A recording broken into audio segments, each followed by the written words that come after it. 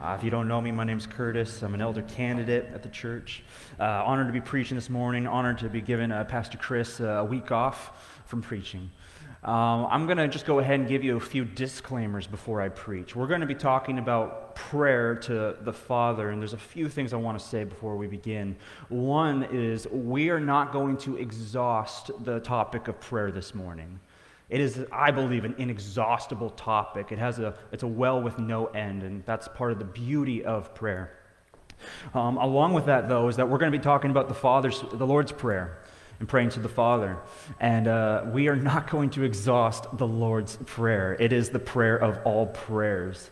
And so we're going to do a drive-by of it is what I'm going to do. My hope for us this morning, Mercy Fellowship, is that me, along with the power of the Holy Spirit, would stir your affections in prayer to the Father. I think it's a beautiful thing and something we can definitely learn from.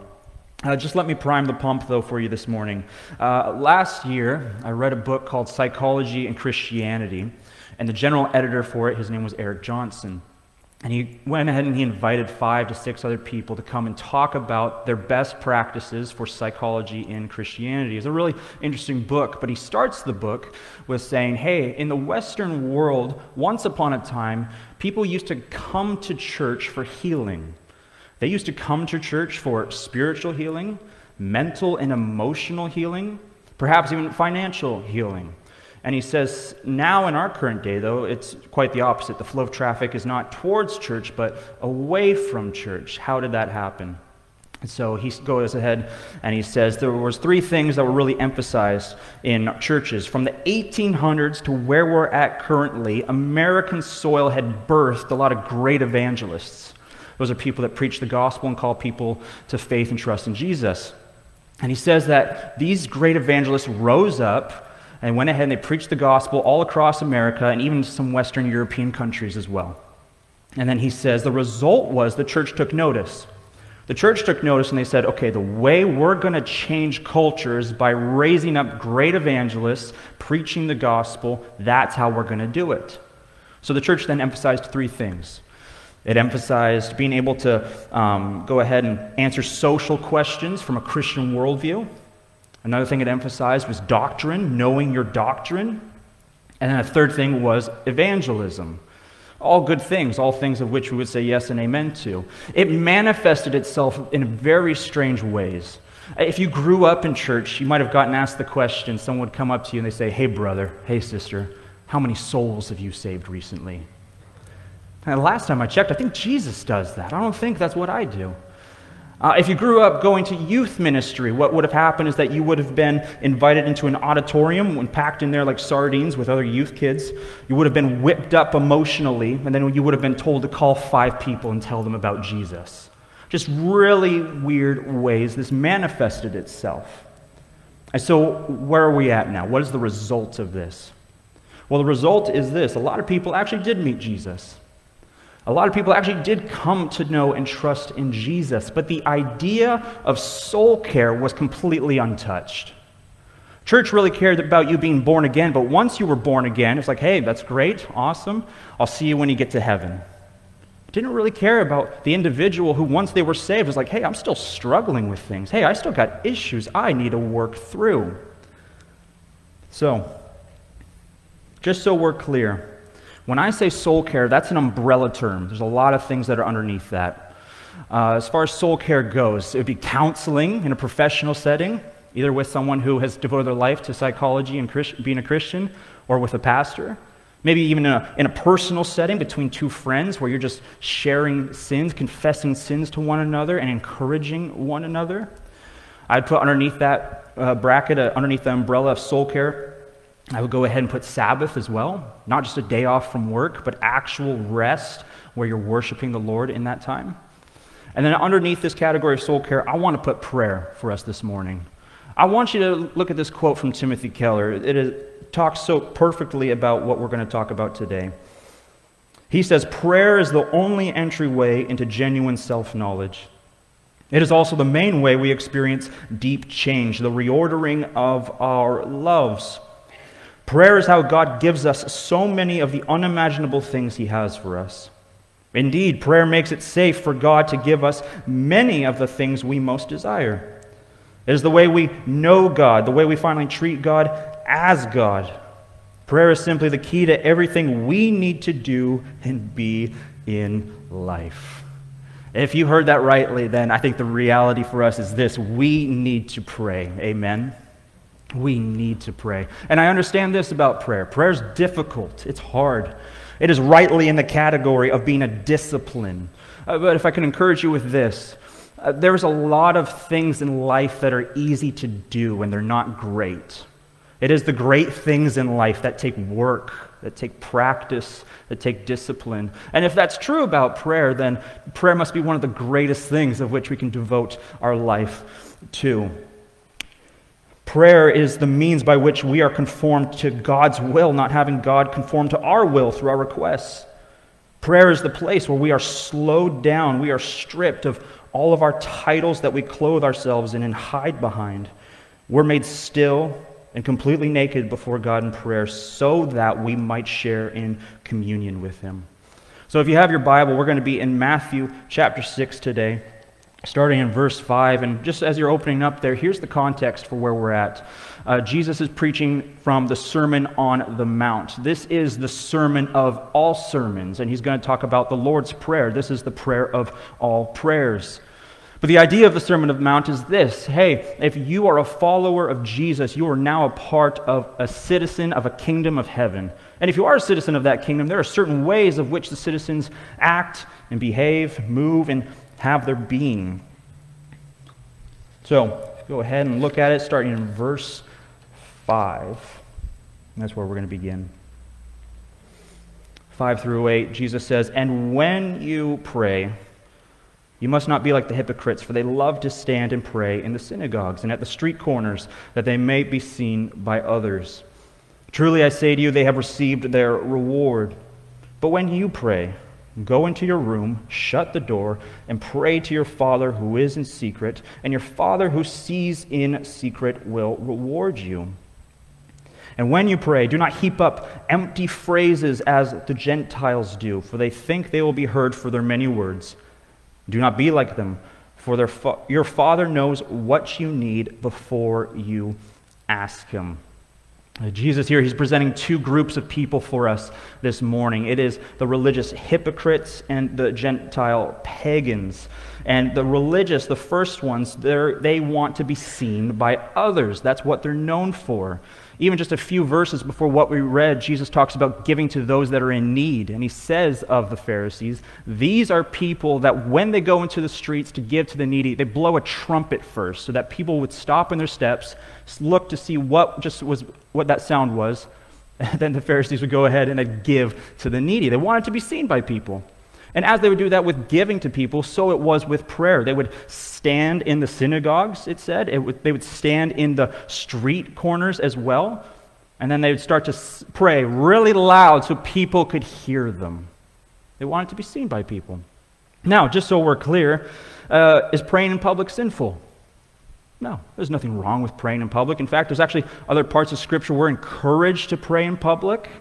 Even this Lord's Prayer has a lot of plural language, meaning we should be praying with one another. What Jesus is getting at is this, though. What's the motive of your heart for praying? Why do you pray? Jesus says of these Pharisees, of these hypocrites, he says, truly they have received their reward. What was the reward? They wanted to be seen by men. They got it. You can think about it in this way. They weren't really praying to the Father to begin with. They were praying to men. And you say, how is that so? They wanted to draw the attention, not of God as they prayed, but they wanted to draw the attention of the men in the streets they were praying to. And that's what they did.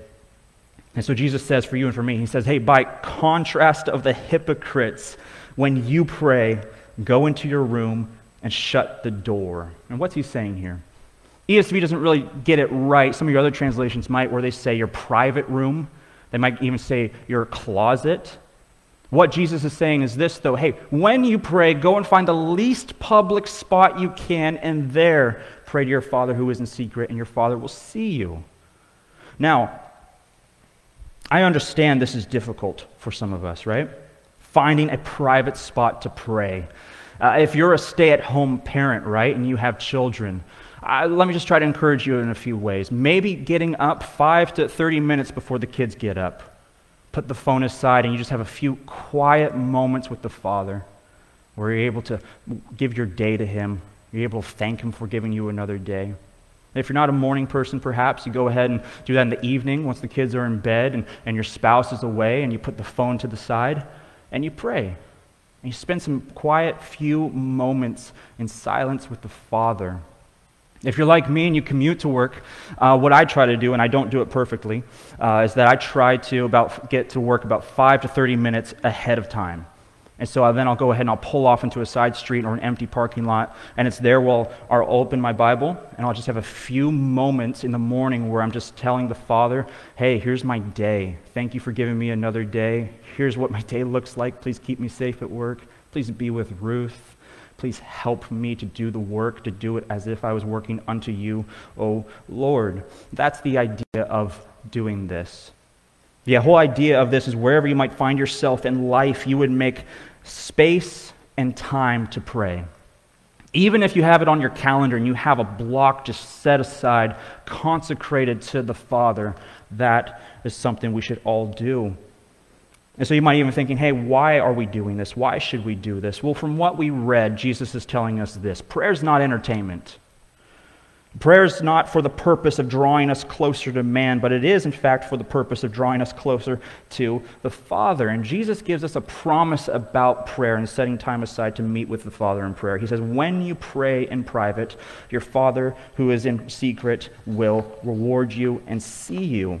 It's interesting. It's as if he's saying, hey, when you go in secret and private to pray, that's where your Father is. That's where He wants to meet with you and commune with you. So the religious, the hypocrites, they pray because they want to be seen by others. We have this other group now, the pagans, the Gentiles. It says they heap up empty phrases. Other translations might say they babble. That's a fantastic word. And they do this for the purpose of wanting to be heard by whatever they're praying to. Now, you can think of people in your family, you're like, oh yeah, when they pray, they babble. You've got a mental image perhaps of what that might be. Along with that, though, there's also other religions that do this, right? It's not just that they use big words, it's also communicating to us that's just repetitive language over and over and over and over and over and over again, that somehow, some way, what they're praying out to will, in fact, hear them. So we don't babble on thinking that God will hear us. But the other thing is as well, we don't have to, and that's actually a very beautiful thing. We don't have to heap up empty, long-winded, repetitive, King James Version words and phrases thinking that by praying this way we'll be heard. Now let me just say this too. If you grew up with the King James Version and that's how you've memorized Scripture and that's how you pray, I'm not trying to, I'm not trying to be rude. I'm just trying to say there's some people that think that God hears them if they pray in a Victorian language beside me. The good news of this is that your Father knows what you need before you even ask, it says. And yet He invites you to ask Him. He wants to hear from you. Part of this sermon, there's a lot of research that's been done scientifically as far as prayer and the effects of prayer, and I wanted to get some for you, and there's a lot of it. But one of these I pulled up was from an article that was written in the National Review by a guy named Clay Routledge. I don't know how to say his last name. Forgive me for that. But he talks about prayer and the psychological benefits of prayer. And hopefully the quote will be up there on the screen. I'll go ahead and say it, though, for us. He says, researchers found that prayer is psychologically beneficial for those who perceive God as loving, but it may cause anxiety for those who view God as distant and unresponsive. Now that's really interesting, right? Hold on to those two words for a second, distant and unresponsive. What did Jesus just tell us about the Father? Is He distant? No, not at all. He sees you. That's not just an external GPS tracker that He sees you. He knows your heart. He knows your mind. He knows your being. Your Father is not distant, but He sees you. Well, what about unresponsive? No, our Father's not unresponsive. In fact, it says that He knows what you need before you even ask Him, and yet He invites you to ask Him. He invites you to, because He wants to hear from you, to answer your prayers, to answer your cries. He is not unresponsive, but very much so responsive. So we don't pray like the religious, the hypocrites. We don't pray like the pagans who babble on when they pray. Jesus tells us all of this so that we might strip away any idea of being something when we come to the Father in prayer. Hear me on this, Mercy Fellowship. The Father wants the genuine you. He wants the real you. Don't come to the Father saying big words. Don't come to the Father trying to be something you're not. Let me just say this briefly. The word hypocrite in the New Testament, it's really interesting. It's actually the term that was used to talk about Greek actors, and Greek actors who wore many masks. That should say something about us when we come to prayer, right? When we come to prayer, we wear masks. Here's the masks of my accomplishments. Here's the masks of things that I've done. Here's the masks of who I am.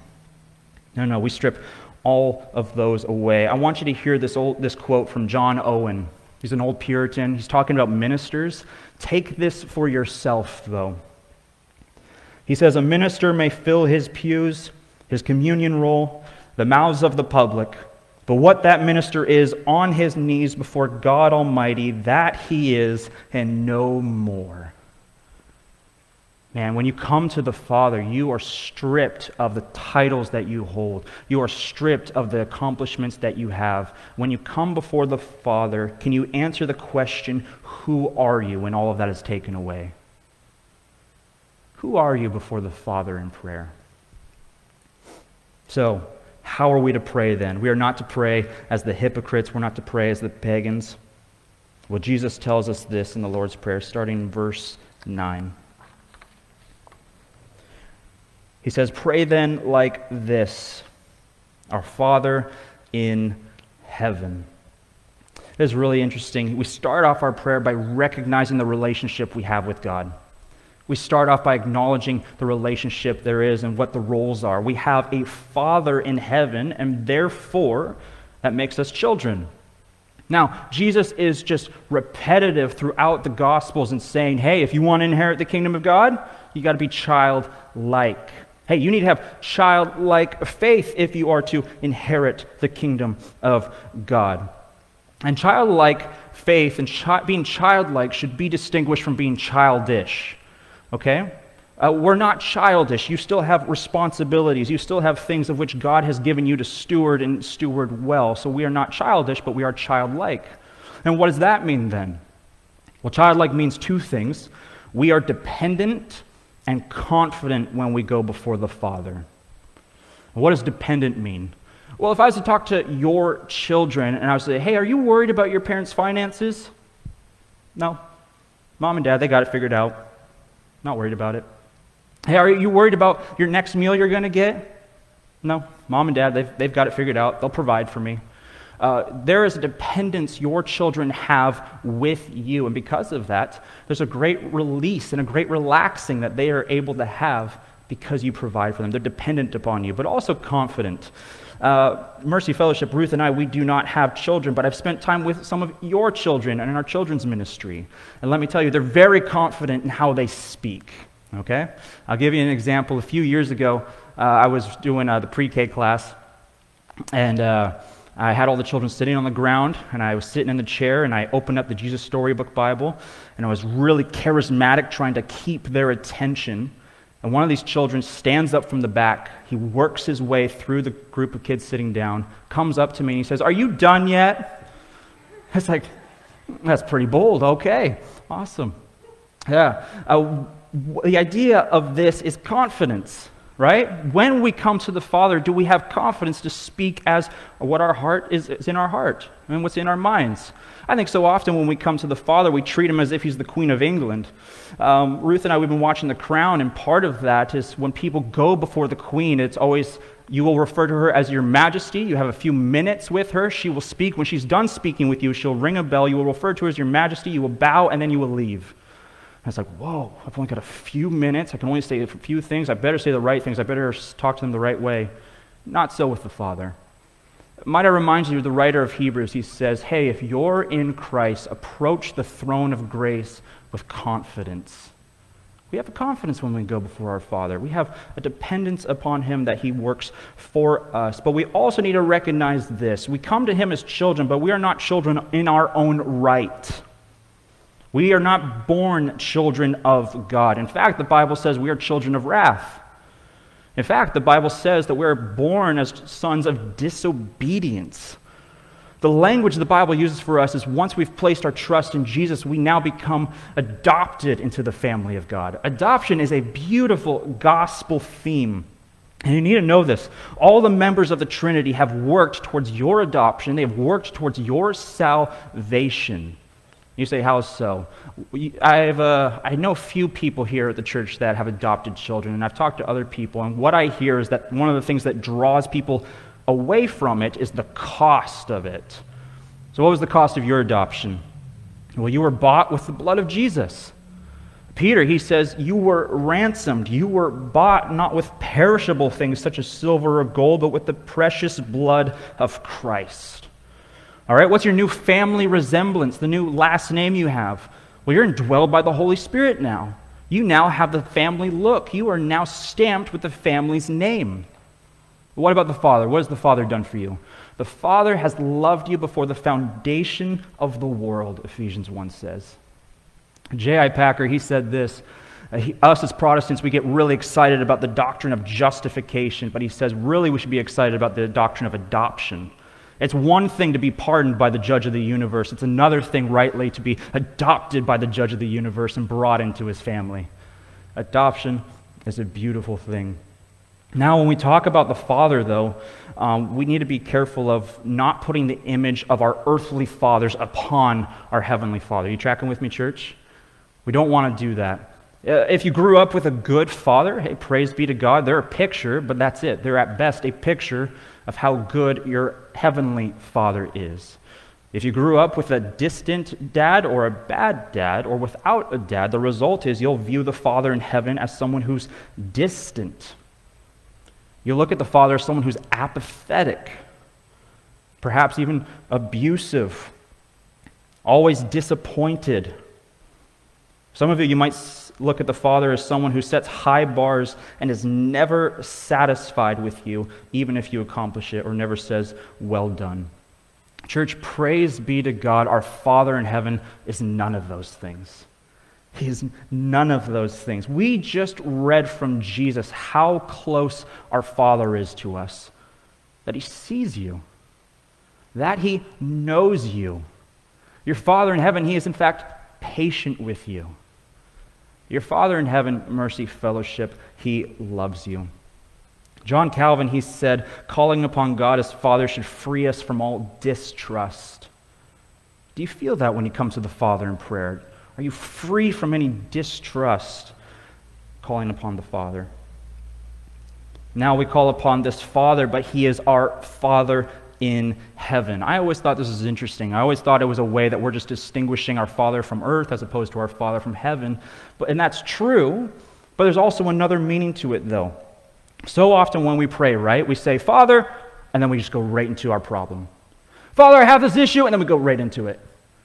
And so I think what Jesus is doing, he's slowing us down. He's saying, no, don't quit looking at the problem you have. Look up to heaven. Look up and see your Father who is in heaven. And when you look up, you'll see a few things. When you look up, we see our Father, and he's sitting on a throne. He's unmoved by the things of this world. He's not worried about what's going on. He is in control. When we look up and we see heaven, we see our Father, and we see that the gates of heaven are wide open. There's no threat of an enemy. The rule and reign of heaven is peace and safety. That is where our Father resides. When we read in the book of Revelation, we see in heaven that the streets are made of gold and the foundation of the kingdom is made with such fine jewels as if this world has not even known any of them. And what that communicates to us is this, that our Father has storehouses from which he meets all of our needs. There is no lack in our Father's storehouses for us, church. He has everything that we need and more. Our earthly fathers, they may have hurt us, but our heavenly Father, he wants to heal us. So it is after we behold the glory of God then that we go ahead and make our requests. And we're going to look at these three requests here. The way that the Lord's Prayer is broken up is in really to two sections. The first three requests are going to be towards the Father and towards His kingdom and towards His will. And it is after that then that we pray about us and we pray about our neighbors. And so we'll look at these first three. It's in verses 9 to 10. So our Father in heaven, hallowed be your name. Your kingdom come, and your will be done on earth as it is in heaven. This first request is a strange one, hallowed be your name. One, because we never use the word hallowed. And two, it's a weird translation because it's kind of asking that God's name would be kept holy. Are we asking God to be holy? Is that what this is? Is He not holy already? What this communicates to us is that our Father in heaven is wholly other than us. There's a familiarity with calling upon God as Father, isn't there? And so calling upon Him as Father, we might think we know Him well, and we know Him to a degree, but don't forget, He is completely other than us. He is perfect. He is creator. We are created. His thoughts are not our thoughts. His ways are not our ways. So we are addressing someone who is not like us.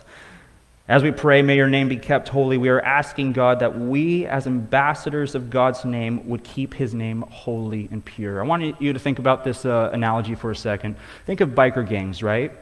Wherever they travel, they wear the leather jackets, and on the back of the leather jackets, they always have the name on their back. And that name, they are representatives of and ambassadors of. It is the same thing with us who bear the name of Jesus Christ.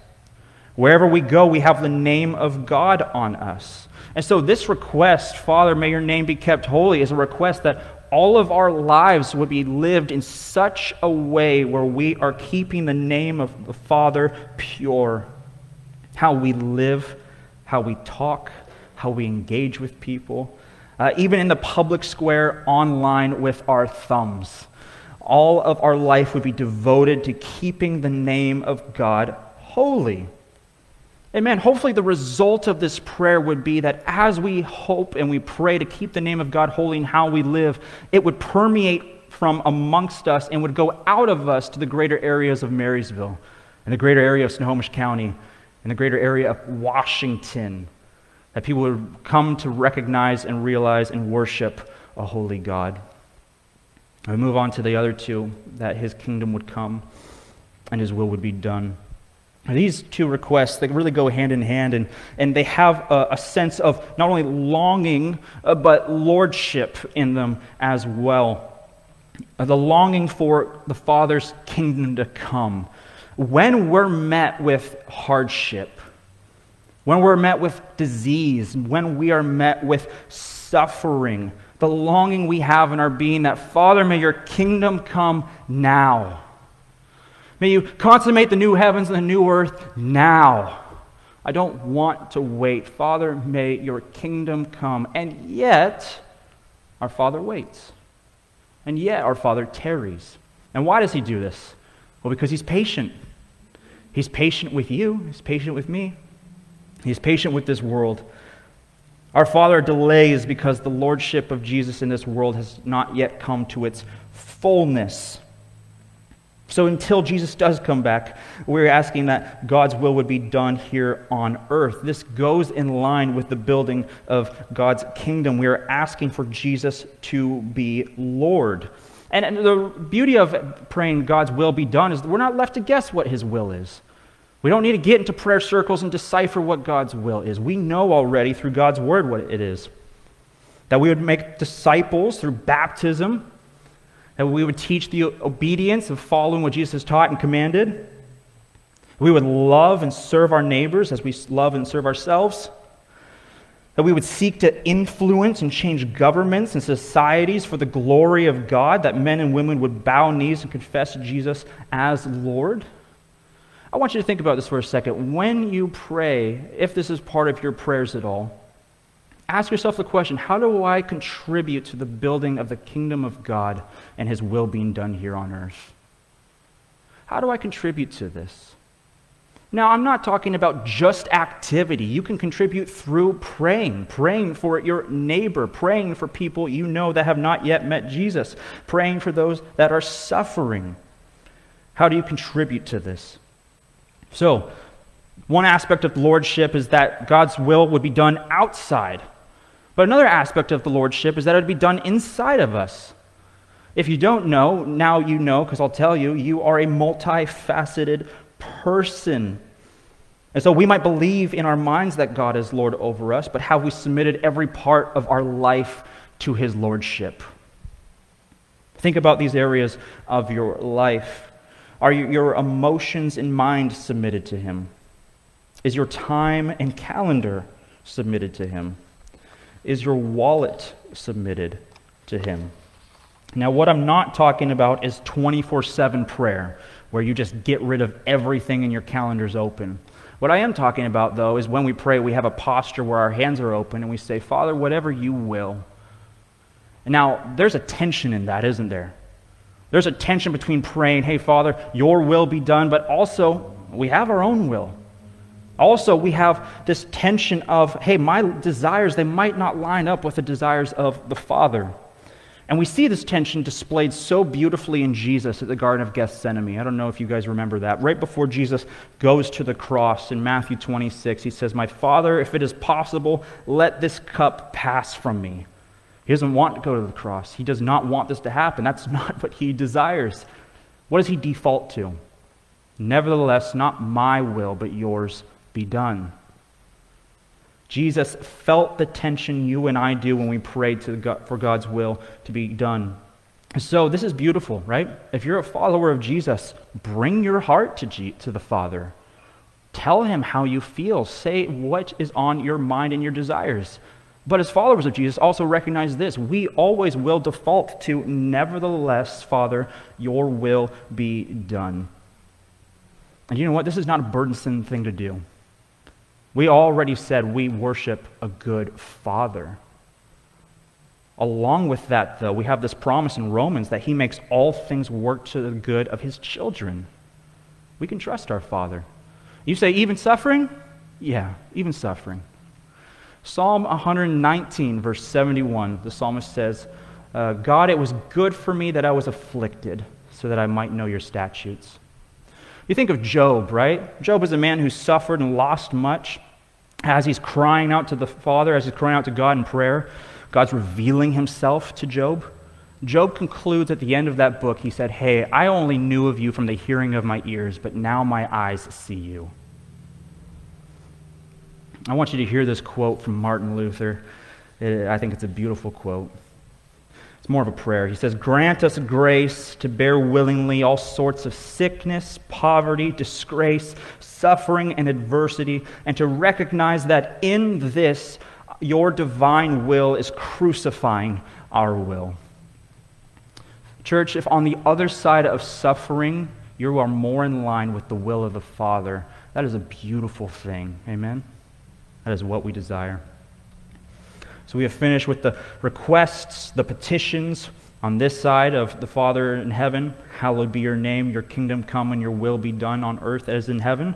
We now move over to the requests about us and our neighbor. And we'll go ahead and look at those in verse 11 through 13. He says, give us this day our daily bread, and forgive us our debts as we have also forgiven our debtors.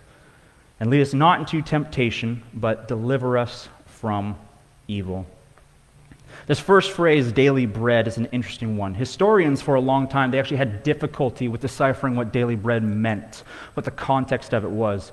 In ancient literature, there's only two places of which the word daily is used, and it's in Matthew and Luke's gospel. It's very interesting. And it wasn't until a couple decades ago they found it, archaeologists found something that had daily bread on it. And it was actually what looked like someone's shopping list for going to the market. Incredibly underwhelming, right? Oh, this great word. Nah, it's not really that significant, actually. I think it's beautiful, though. Our prayer for daily bread is that we can pray the simple things of our day to the Father. This request to the Father, it's about our daily needs, that we would have them met. Think about it as this, right? We've already, as we behold the glory of the Father, we talk about his storehouses in heaven. It's as if we're going to the Father in heaven, we're saying, Father, here's my needs, here's my list for the day. Would you meet those needs? And we just lay it before the Father. So does that mean food? Yeah, it can mean food. Can it mean more than that than food? It absolutely can. What are your daily needs? What is it? Food, finances, health? Whatever it might be for you, church, we have a Father who's more than willing and able to provide for his children. And this kind of requires childlike dependence, doesn't it? A childlike faith that we would have. That we would come to our Father just for the day, here's my list. And then we go ahead and once that day's done, the next day, hey Father, here's my list for the day. Would you meet my demands? Not my demands. Would you meet my needs? We don't come in with demands, that ain't going to work out. All right? Now some of you will go ahead and say like, hey, I've never prayed this and my needs have been met. Well, that is a grace from the Father that he knows what you need even though you haven't asked him. Your Father still meets your needs even though you haven't asked him. Now, I know this is true not only from experience for me personally. I'm sure some of you have had your needs met from experience as well. But beyond that, though, I know this to be true because our greatest need has been met. What is our greatest need? Our greatest need is death. How are we going to escape death? Our Father, he provides Jesus. And what is Jesus? Jesus is our bread of life. He fulfills this prayer of daily bread. He comes from heaven down to earth so that although we might face death, it's not the end. He has provided for us eternal life with the Father. We move on from your daily bread to give us this day our daily bread, to forgive us our debts, as we have also been forgiven, as we also have forgiven our debtors. Now, I love the chain reaction of this prayer, and also if you have a different translation, it might say something differently. It might not say debtors, it might say trespasses, it might say sins. Let me tell you why I like debt in that place. Debt has this idea of it, especially in Scripture, where it's not like your student loans where you can pay it back, or if you can't pay it back, sorry about you.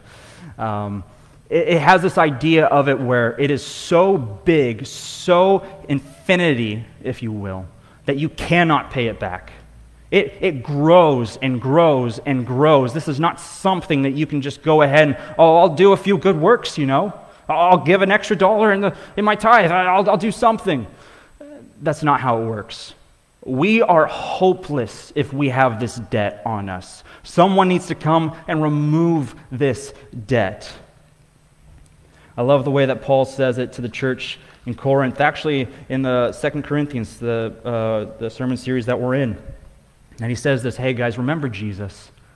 He who is rich, yet for your sake he became poor, so that you by his poverty might become rich. What's Jesus saying there? What's Paul saying there?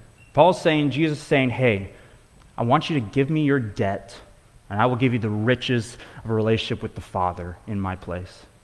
It's like, yeah, that's a good deal. I'll go ahead and take that. We pray this, Father, forgive us our debts. We don't pray it just once and then boom, we're saved. We pray this continually to be reminded of what Jesus has done in our place. We pray this as we are creatures who do sin and sin and sin, to be reminded, Father, would you forgive me of my sins, of my debt? Now, what I love about this prayer, though, is that it doesn't just stop. Father, hey, forgive us of our sins. Awesome, and let's go ahead and leave. No, there's a reaction, right? Father, would you forgive us of our debts and help us to forgive those who are indebted to us? If we have been forgiven an infinite amount for our sinning against God, how much more do we need to forgive others who have sinned a finite amount against us? I'm not saying it's insignificant if someone's hurt you or sinned against you. What I am saying, though, it doesn't compare to how great our sin is against the Father and against the Son. I want to say this to you, church. If you don't forgive, and if you live in a spirit of unforgiveness, you will have spiritual cataracts the rest of your life. Your vision will be clouded as you try to view God. You won't view him correctly. You won't be able to view others correctly. You won't even be able to view yourself correctly. I know people like this who live not just one little root of bitterness in their heart, but it is a lush, thriving garden of bitterness due to unforgiveness. We are people who forgive. We must forgive. Another thing about this, though, is that us forgiving people of their sins, of their debts, it means that we're not about cancel culture. Cancel culture is something that's just so popular this day, right? What's it about? Well, it's about silencing and ruining anyone who has hurt us. I want them silent. I want them done. I don't want to reconcile. Church, might I remind you of who we are? We are about redemption, amen? We have failed so many times, and yet the Father continually welcomes us back. People fail continually. We allow them to come back. We are people about forgiveness. I want to share a quote with you from Corrie ten Boom's book, The Hiding Place. If you are not familiar with the book, she goes ahead and gives her experience in the book of hiding Jews from the Nazis. Eventually her family gets caught. They go to a concentration camp. And then her sister Betsy dies in the concentration camp from hands of brutal soldiers. And it's after they're released and after they're free that she comes in contact with one of the soldiers. And the soldier comes up to Corrie ten Boom with a hand extended and said, "Would you forgive me?" Like, what goes through your mind with that?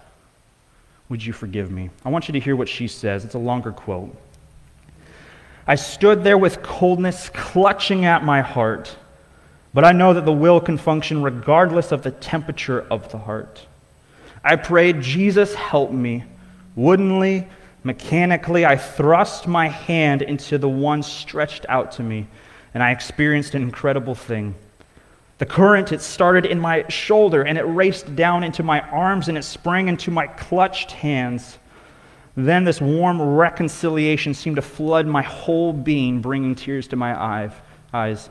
'I forgive you, brother,' I cried with my whole heart. For a long moment, we grasped each other's hands, the former guard, the former prisoner. I have never known the love of God so intensely as I did in that moment." Listen to this last line, church. She says, "To forgive is to set the prisoner free and to discover the prisoner was you." Church, this morning, are you a prisoner of unforgiveness? Do you have spiritual cataracts in your eyes?